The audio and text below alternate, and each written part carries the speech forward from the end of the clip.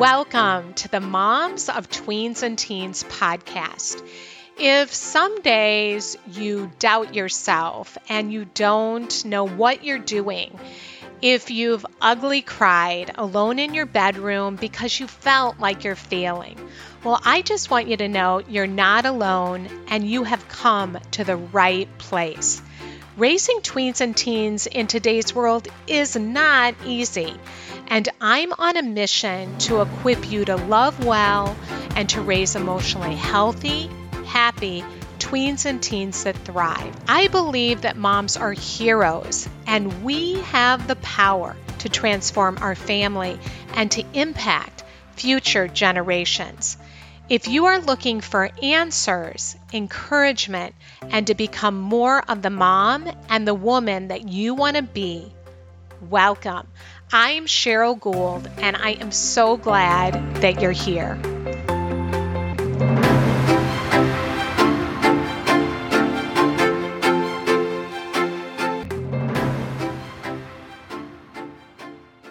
Hi, everybody, and welcome to the show. Today, you are going to hear an incredibly powerful story.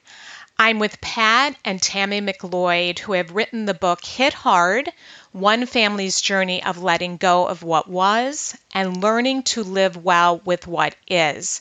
And I could not put this book down. In the fall of 2008, Pat and Tammy's son, Zach, collapsed on a high school football field, and he sustained a severe brain injury.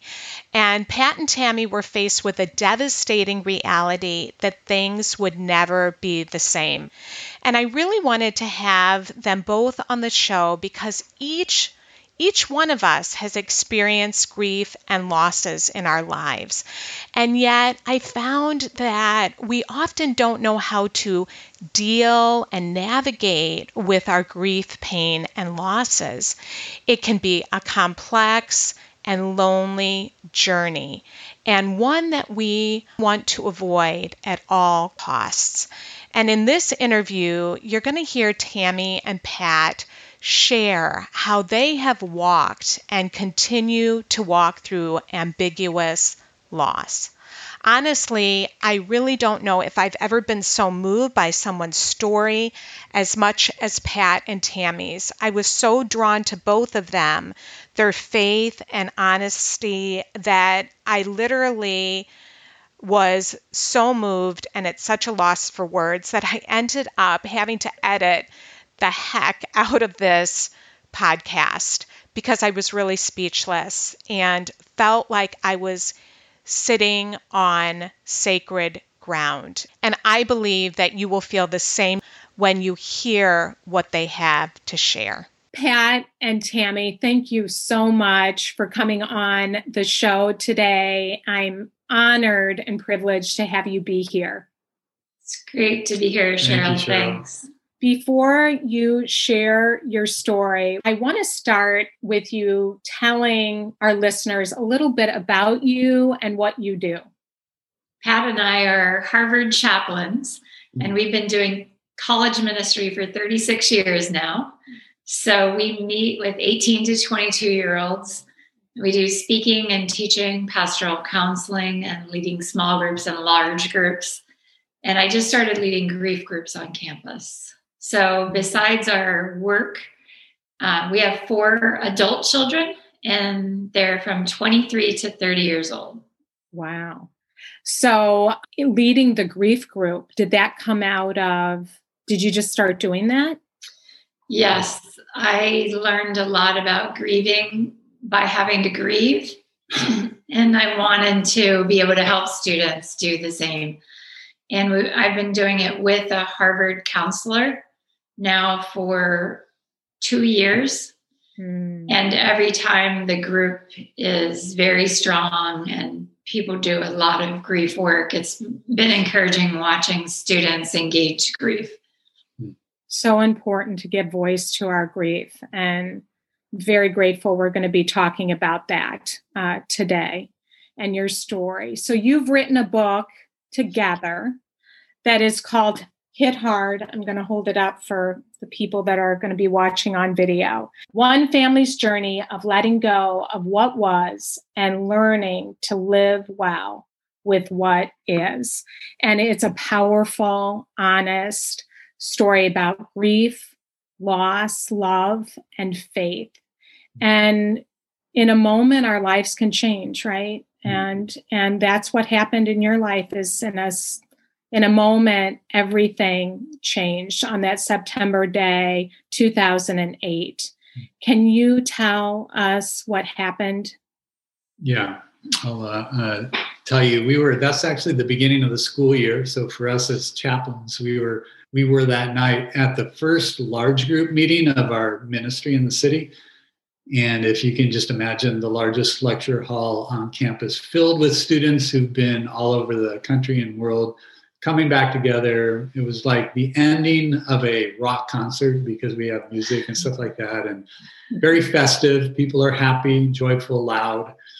When all of a sudden a girl, a Harvard student, comes up behind me and impatiently interrupts a conversation I'm in with another student and says, "Your son's trying to reach you." Now, this was our son, Nate, who was our third oldest child. He was home alone doing homework. Our youngest son was actually with us at the meeting. Our oldest daughter had just gone away to college. And then our second son, Zach, was at a football scrimmage. Anyway, Nate, who's on the phone, just lays into me as soon as I put this girl's phone to my ear, saying, "Dad, why aren't you answering your phone? Parents have been calling and coaches have been calling. Now the hospital is calling. Zach's been hurt." And I put my hand over one ear because I wasn't sure what I was hearing, and got outside. And he said, "Dad, they're airlifting Zach to a hospital. He collapsed on a football field, and they say that he is going to have to undergo an emergency brain surgery, and they need permission. They need to talk to you right now." And so went back in, got Tammy and Soren, and we sped to the hospital that we had never been to before. And when we arrived, we met with the doctor who told us that Zach had a bleed going on in his brain and that they were going to need to open up his skull cap and remove a blood clot and also cauterize some broken blood vessels. And then he said soberly, this could result in death, but he could also have a full recovery. And I need you to sign right here. So we did. Give us a minute to pray with Zach, and who was just laying still in his football outfit, unconscious and intubated. And we prayed for him, and then they whisked him away. So 5 hours later, the nurse came and got us from the waiting room and brought us to the doctor, who told us, well, we did what we could do, and now we just have to wait. So Zach, that's the beginning of the story. From there, it's basically learning that Zach survived, our marriage has survived, our faith has survived, but everything has changed. Portion of Zach's brain didn't survive, and that was kind of our introduction into this new world of ambiguous loss. What was that like for you, Tammy, when you got that news, when you were standing there hearing that you might not live, that had to undergo the surgery? Since I missed the phone call, Patches came and grabbed my hand and says, "We need to go to the hospital." The whole drive, I kept asking him questions. Say it again. What's going on? So I didn't realize when we got there how bad it was until I saw Zach, and then it finally hit. He was not doing well. He had a big swollen bump on the side of his head, and we weren't able to communicate with him at all. And when the doctor said death to full recovery or anything in between, that's when it finally just hit me that he might not actually come back from the surgery. Wow. One of the things that stood out to me in the book was what the nurse said to you. He was doing well, and then his brain started swelling. Yeah. You got the news he needed another surgery. Right. They told us, eventually we're going to wake him up from this medically induced coma. And when we do, you're going to need to have your energy. So now is not the time to keep staying with him overnight. Now is the time for you to go home and rest, get as much rest as you can. And there were some positive trends at that point. He wasn't getting worse, but it wasn't stopping, Mm-hmm. But then at about 2 or 3 in the morning, we woke up to a phone call. Oh, and I should say this. They said that if they do that second surgery, he didn't say this. It was a nurse that told us this. Yeah, Someone who worked in the ICU. He said, let me just advise you. If they want to go in and do that second surgery, make sure you get a second opinion, because I've never seen anyone have a complete recovery who's had that surgery. And so that was in the back of my mind when the phone rang.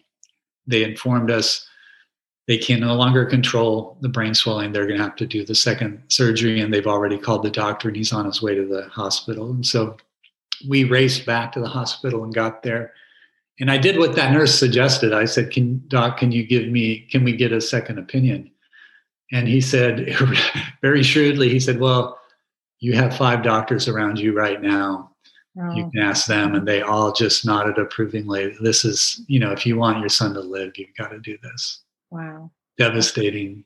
Oh, yeah. Yeah. Very, very much so. I was so struck by just your honesty and transparency through the whole process, and how you took turns sharing in the book from your perspective. Oftentimes it was the same, you were talking about the same situation, but how you saw it so differently, and how you navigated that grief so differently.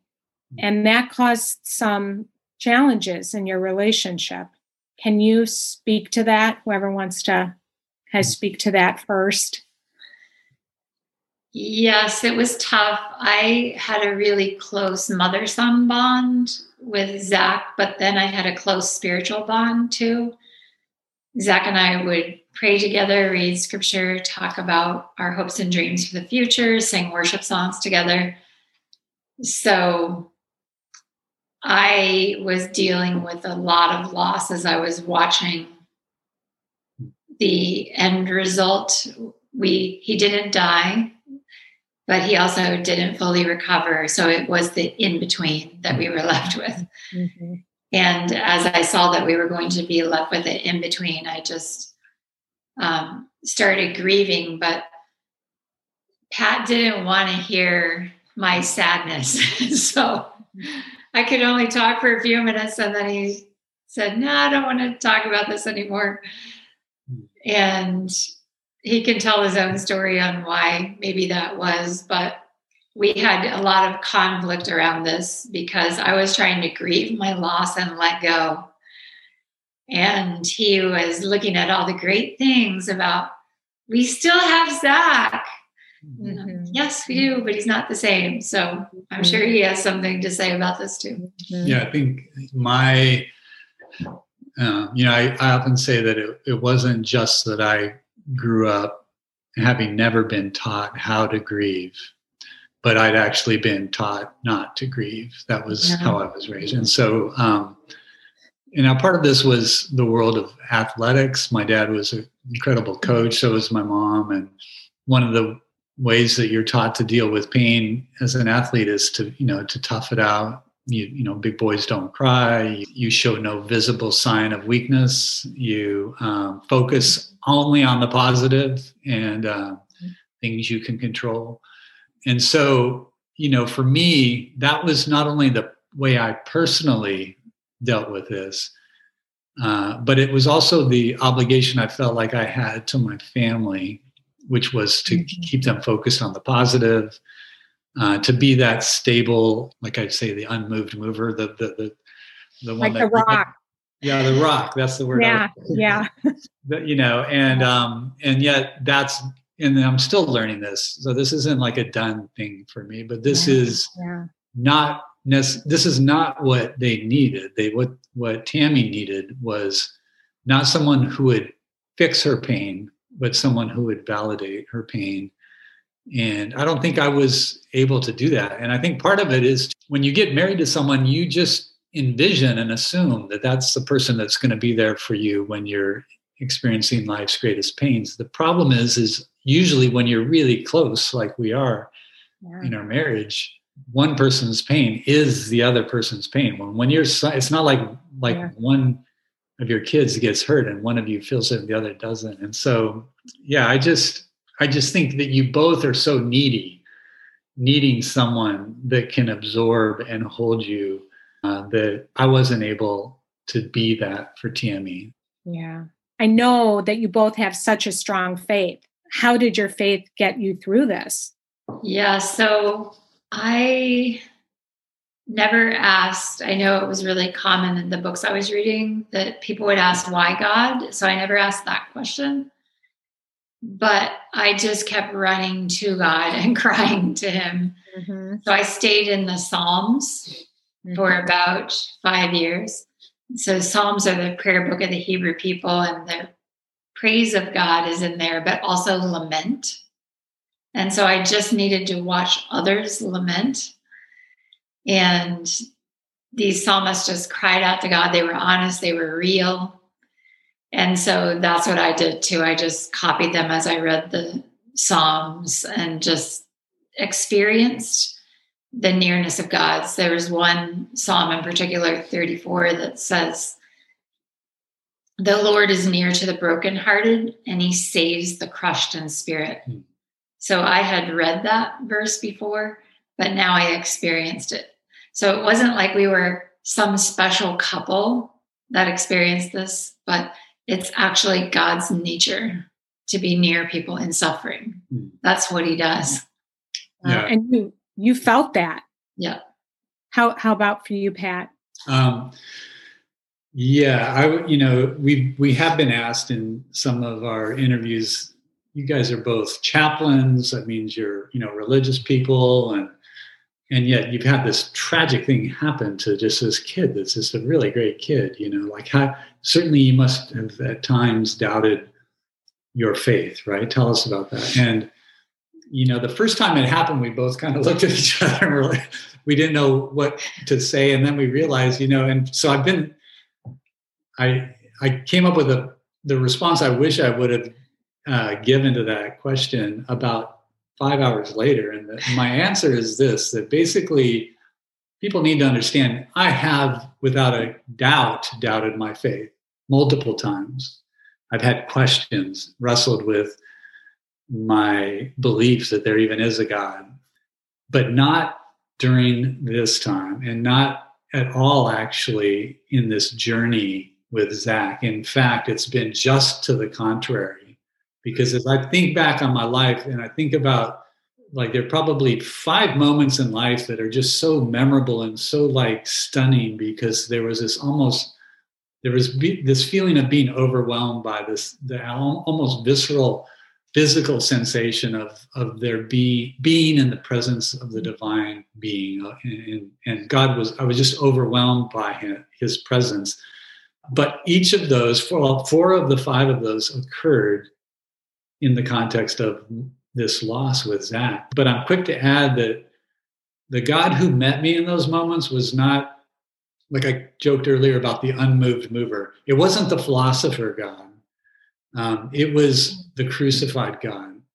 It was a God who's come into the world and who suffered a tragic and torturous death, who understands pain.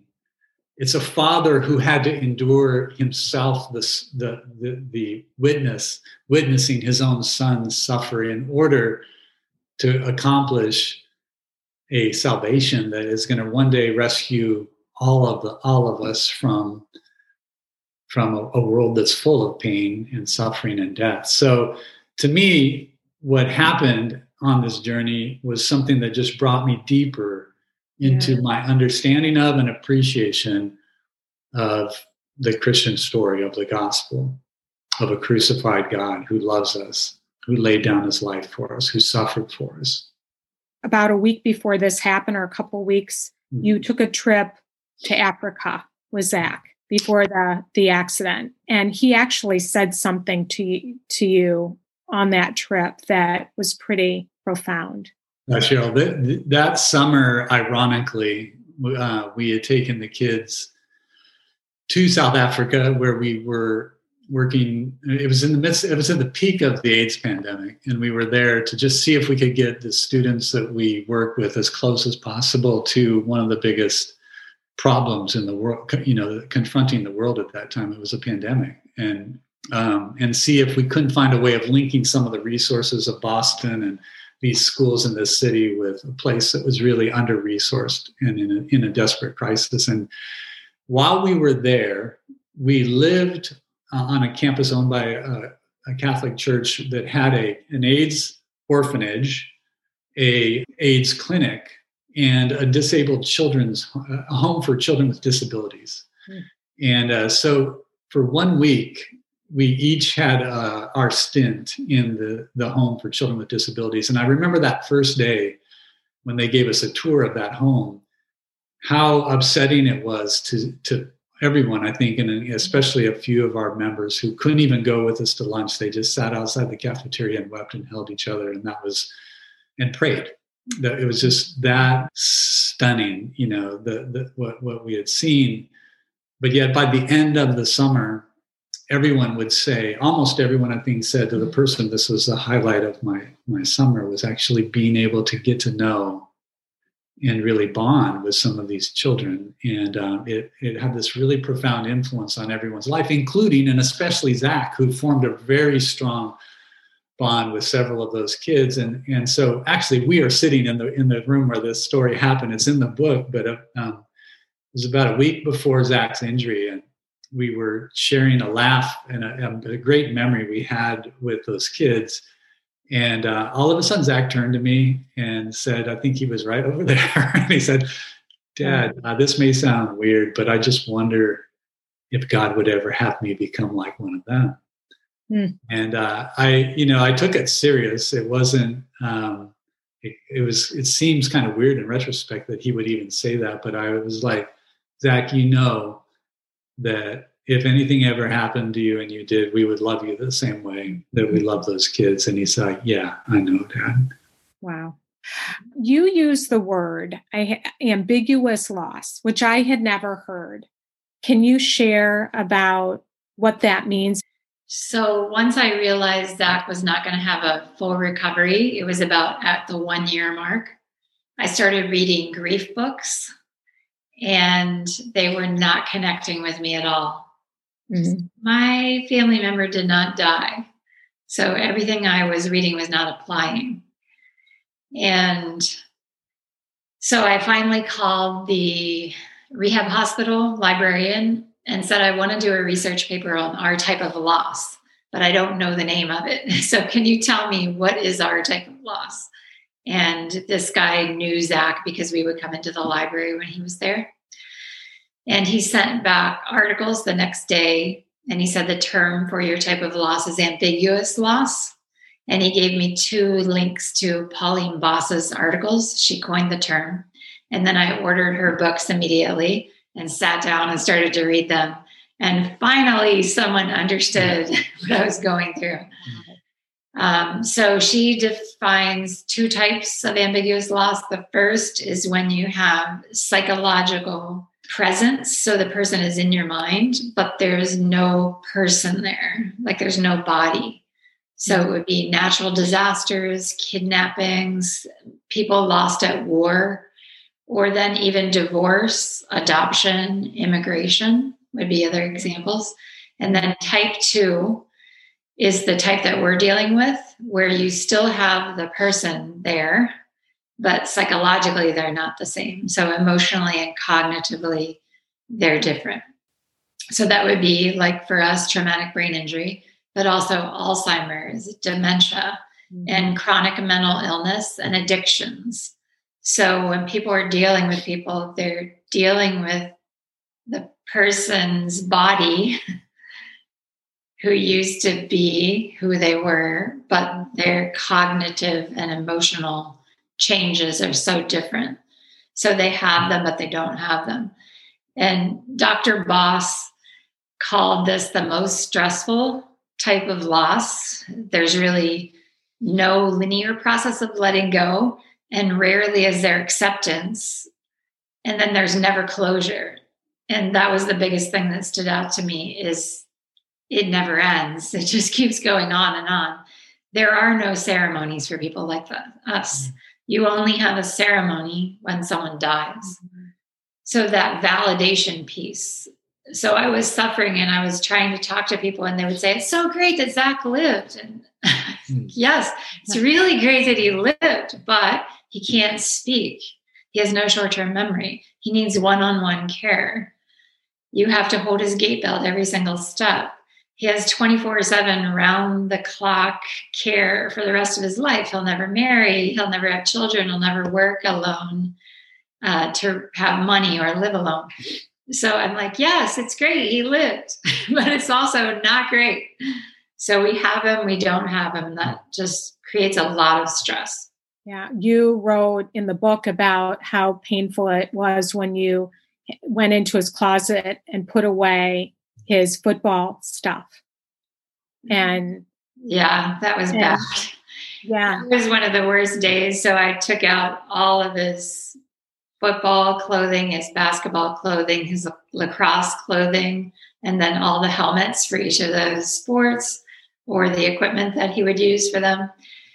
And I didn't do this until my mom came. She drove 8 hours with my dad to come help me make this transition. But I had to get these things out of the closet to get his new things in.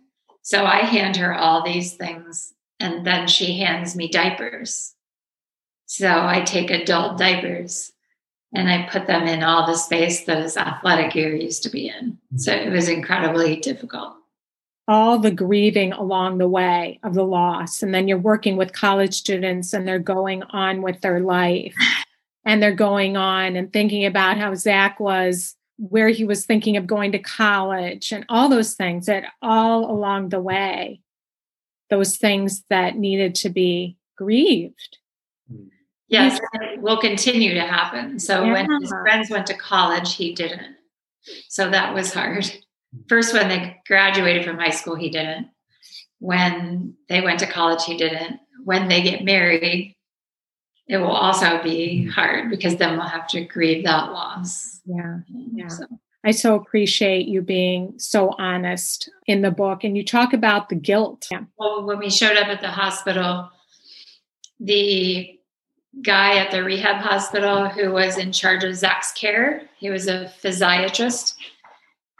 He said, I think this was probably second impact syndrome. I think your son probably had a concussion. And then before it was healed, he probably got hit again.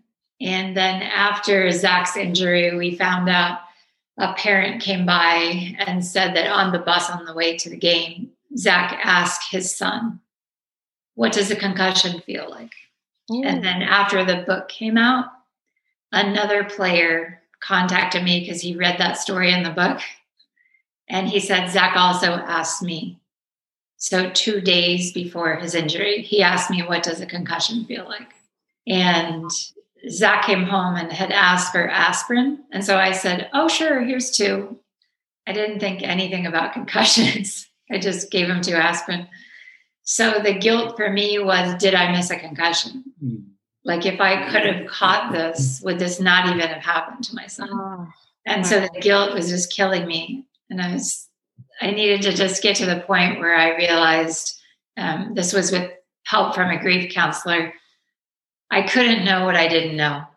So 12 years ago, there was not this big push toward educating people about concussions. No one even knew what second impact syndrome was in the popular culture, only just a band of research scientists who were working at a really high level.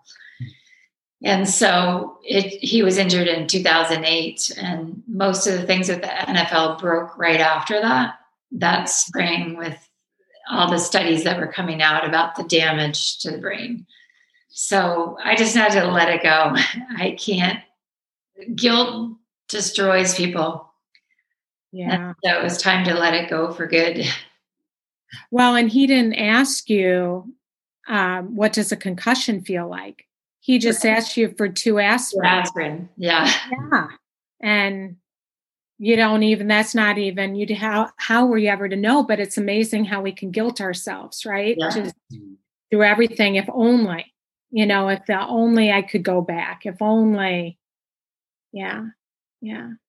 You said there's never any closure, but you did have a ceremony. And I thought that was so powerful. And can you share, if you want to share, Pat, about the ceremony that you had?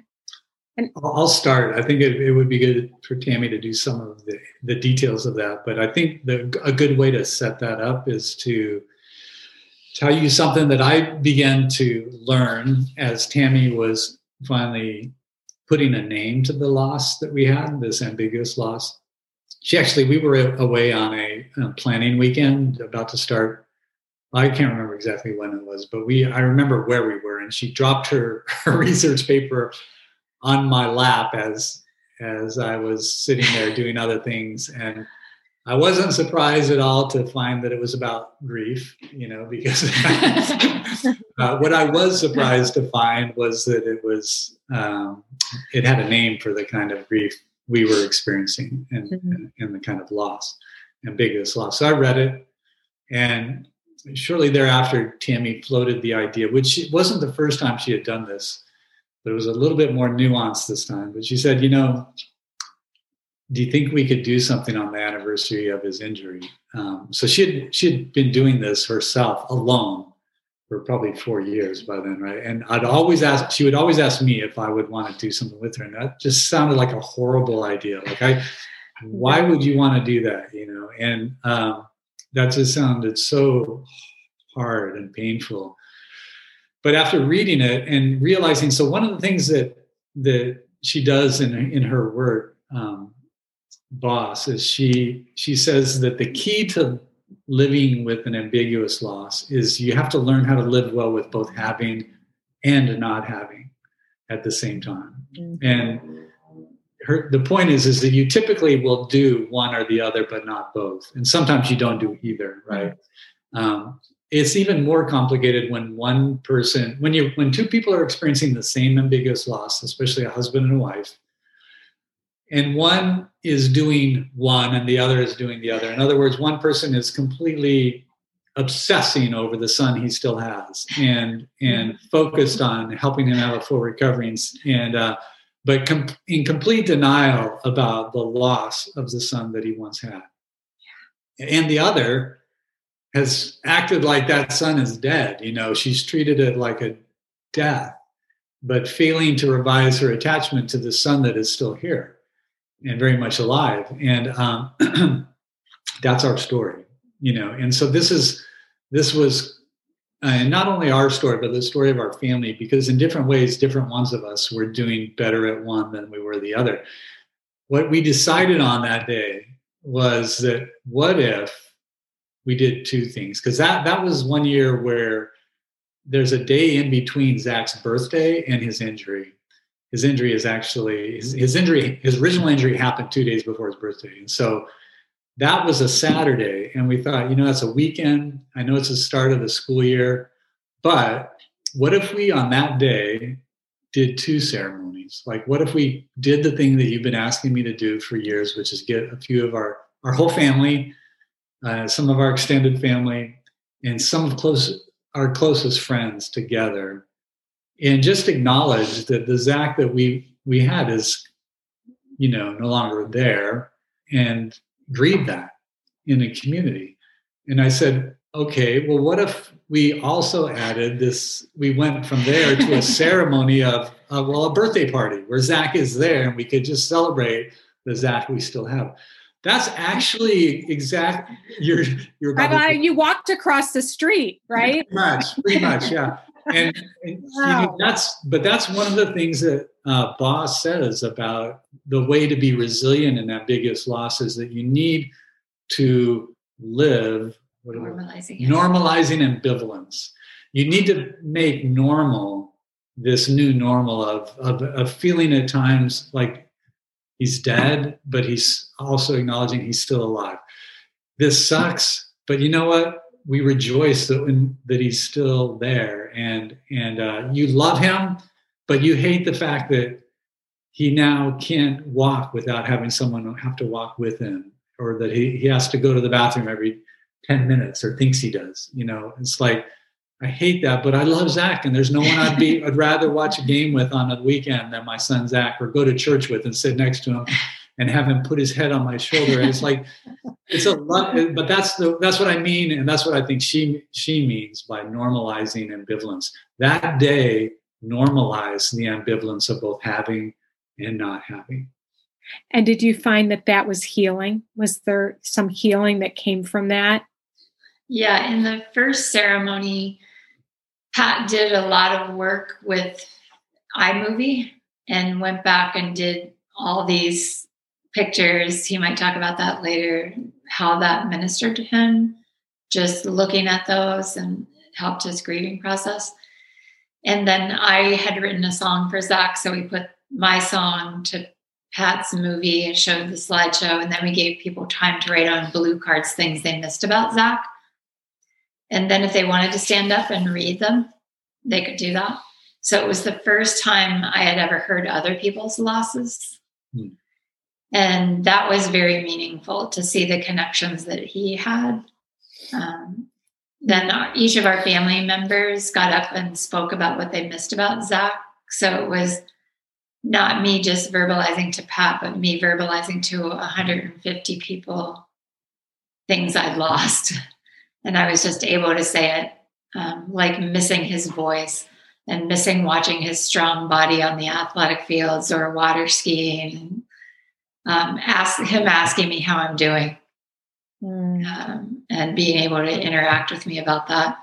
So I got to share those things. And then on the way out, we had people put those blue cards in a bottle, signifying the verse in Psalms that talks about how God holds our tears in his bottle.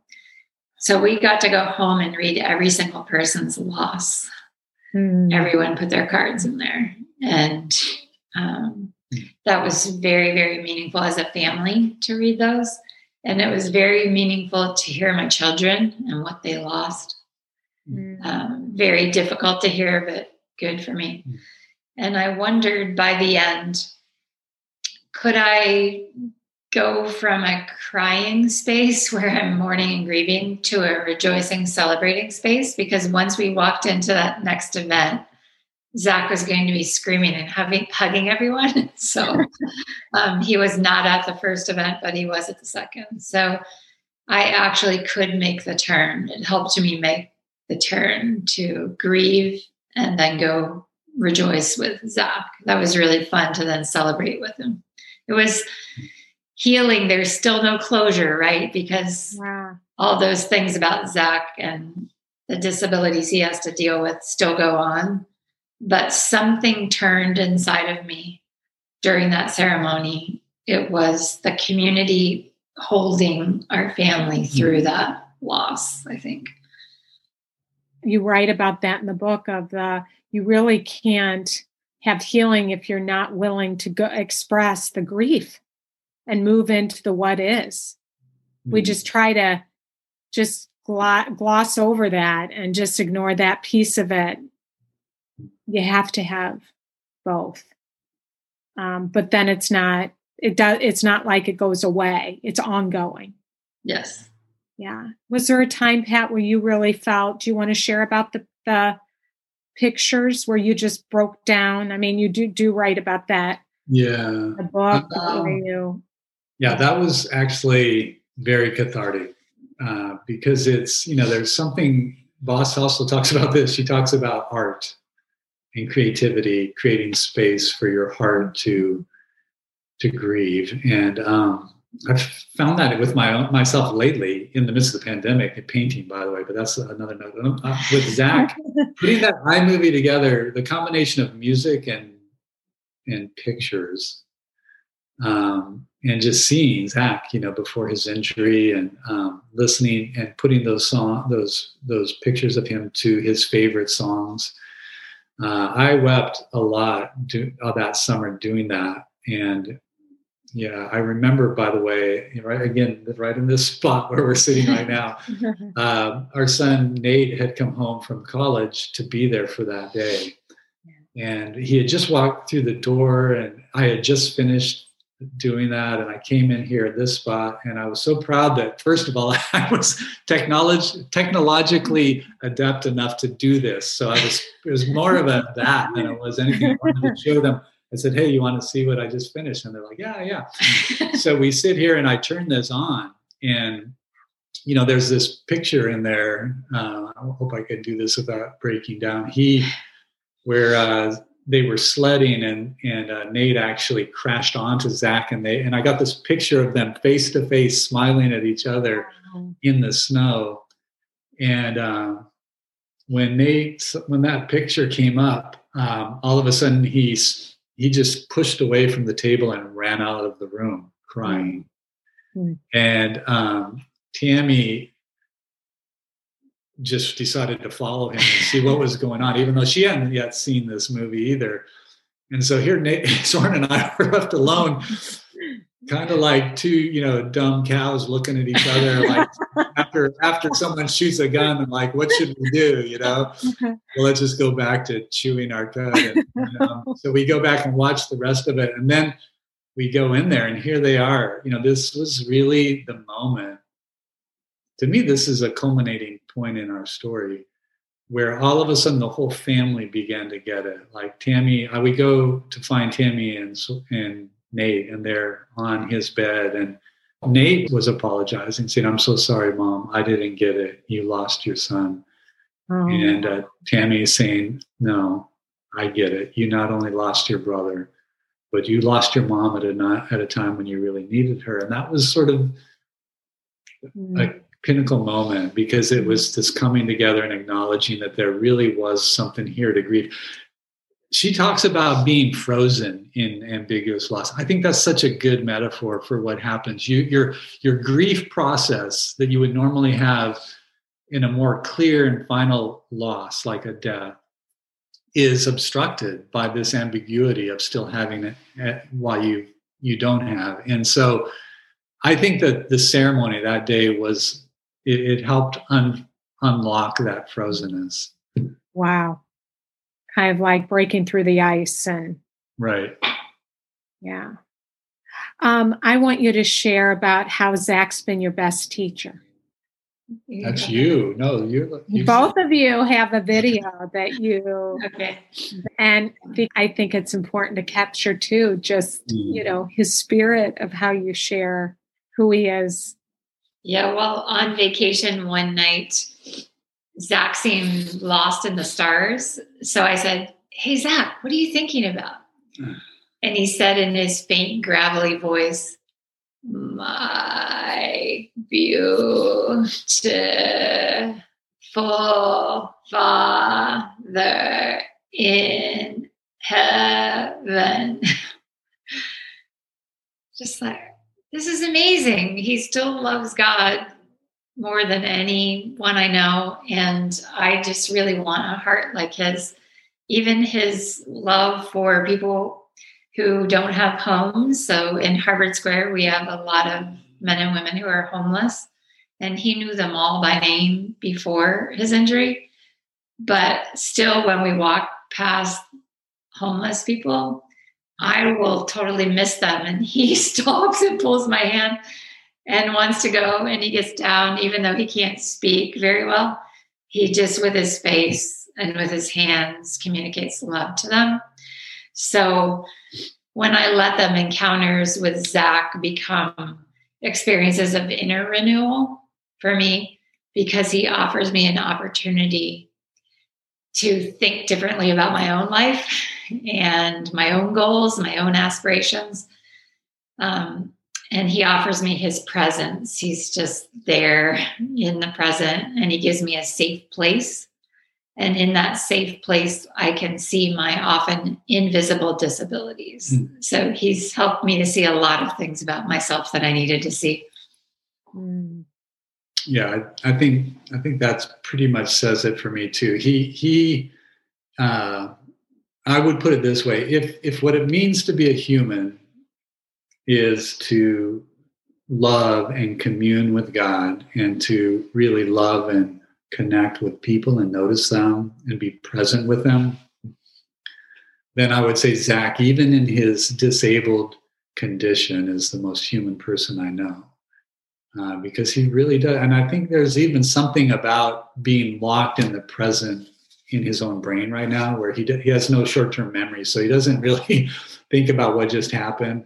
And he doesn't, for some reason, he doesn't seem to ever be anxious or worried about what's ahead. He just lives in the moment. And he's in that moment, he just completely takes on the emotional barometer or whatever of the person he's with. So I'm not kidding on this. Well, he'll know something's wrong with me before I do. And right. And she would say the same thing. Wow. He'll say, Dad, are you okay? I'm like, yeah, I'm okay. And he's, actually, no, I'm really angry right now, or I'm really, Wow. Yeah. But that was some of what was happening that summer in South Africa. This stuff comes full circle, which to me is like the theme of our book, the way some of these things that preceded our life that are now influencing the life we're in. They have this way of showing you that these small stories of loss and pain and suffering and grief need a bigger story to absorb them, that can make sense of them and that can give us hope in the midst of them. And I think Zach's story as a whole has a way of doing that. But I think it also points to the bigger story that has, for both Zach and for us, has carried us through this, a story of redemption. Mm-hmm.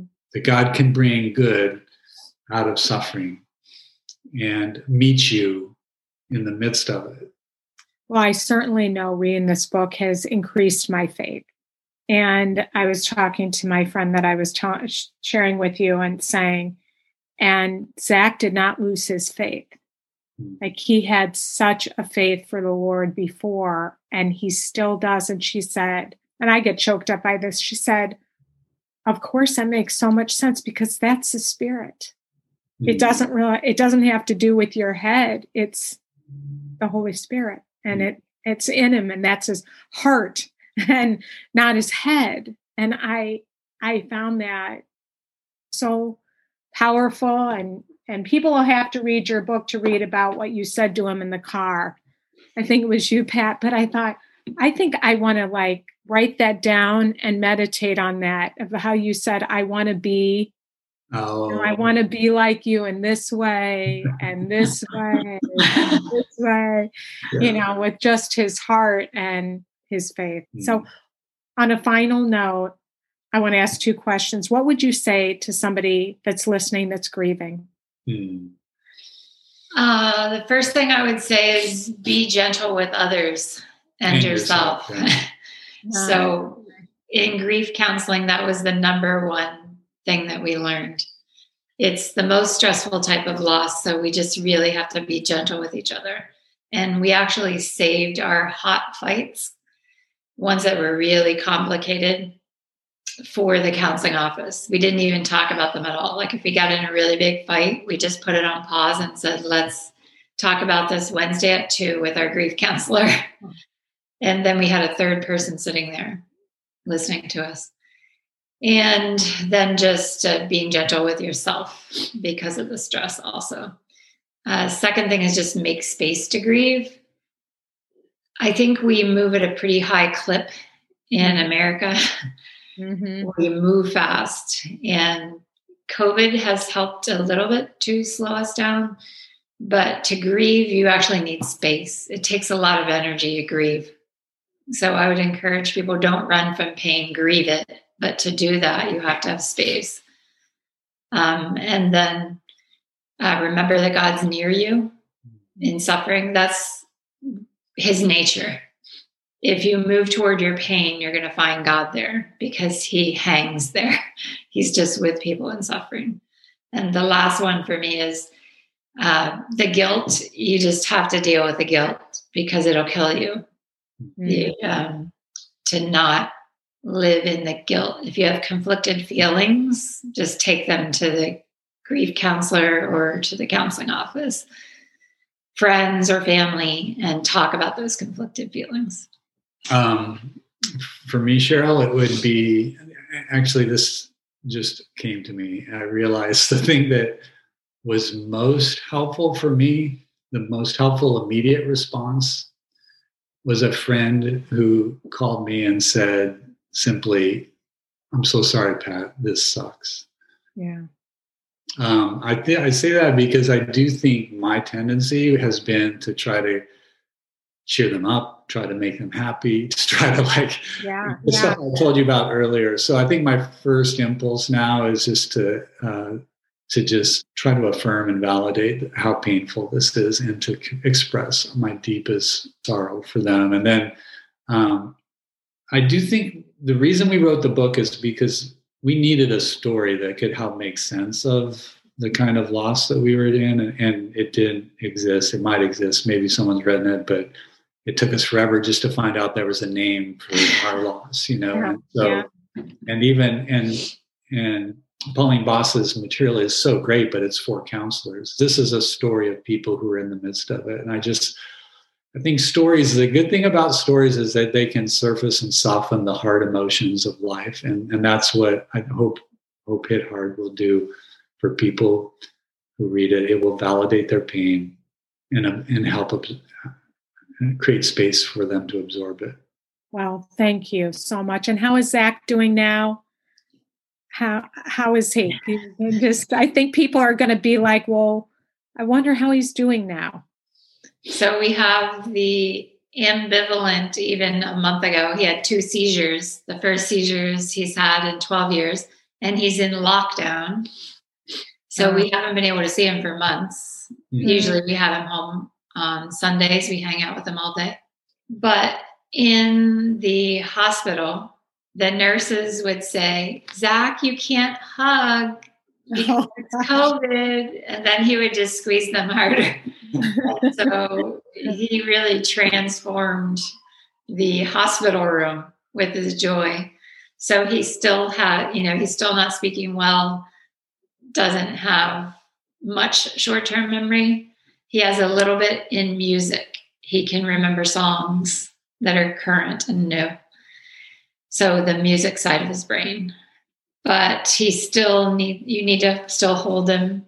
He still needs the 24/7 care, but he's still the happiest, most joyful person I know, and his soul as well. Mm-hmm. Wow. I don't know if you want to add anything. I wouldn't add, no. He's very happy. Well, I thank you just both for sharing your story and being so truthful and honest. I know that people that read it are going to have be comforted, are going to find some healing and not feel so alone. You're giving voice to what so often we don't want to talk about or know how to talk about or know how to process. So thank you so much for your book, and tell them where to find you and where to find your book. I just want you to see Zach. He just called me. Zach, say hi. Oh, look at him. Can you blow a quick kiss, Zach, to Cheryl? Oh, hi. Hi, Zach. Okay, you talk. Okay, I'll take this call and Jamie can give you that. Oh gosh, I feel like that was such a God thing that I got to see him and he blew me a kiss. He's still kissing you, actually. I feel so blessed. I feel like that's right from, Holy Spirit. Kisses. Yeah. Oh. We weren't going to answer the phone call when it buzzed, but we thought it might be fun for people to get to see him live on a screen. Oh, absolutely. He had perfect timing. Yes. That he called. So thank you. Tell them where to find your book. So patandtammymcleod.com. It's MCLEOD. You can find on the Ambiguous Loss tab articles that I've written on ambiguous loss. Then we have a COVID conversations tab because everyone's dealing with ambiguous loss because of COVID. So we have lots of articles on that we've written. And there are different places that you can purchase the book on the site, but it's also at Amazon. So Wonderful. And I'll put links everywhere to everything so people can find your book. So it was so great to meet you. Thanks for having us. Yeah, so great to meet you too, Tammy. And thank Pat. You're welcome. I just said goodbye to Zach. Oh, I love that. I'm so glad he called and you got it. So I got to see him. Yeah. So, thank you, Cheryl. It's been such a pleasure to chat with you. I wish you were here. Wish you could meet Zach in person. Yeah, maybe someday. Yeah, maybe someday. Yeah, that would be joy. Wow, weren't they incredible people and such a powerful story? And I was so happy that I got to see Zach face to face. And I just want to say in closing, we're all grieving right now with COVID, and our kids are experiencing so many losses and grieving. Even though we're starting to see some light at the end of the tunnel, we really want to honor our grief and our losses and our kids' grief and losses. It's been tough. And if you are struggling right now, if your kids are struggling right now, I want to invite you to reach out to me and send me an email. And I'm here to support you, and I can share resources with you. You can just share what's on your heart, and I will personally respond. My email is Cheryl@momsoftweensandteens.com. And also, I would love if you would leave a review. I don't normally ask for this, but I would love for other moms to find us so that they can know they're not alone and have encouragement and reassurance. And we all need that, right? And we need the support to support our kids and love them well. So thank you in advance, and have a beautiful week, and I will see you back here next time.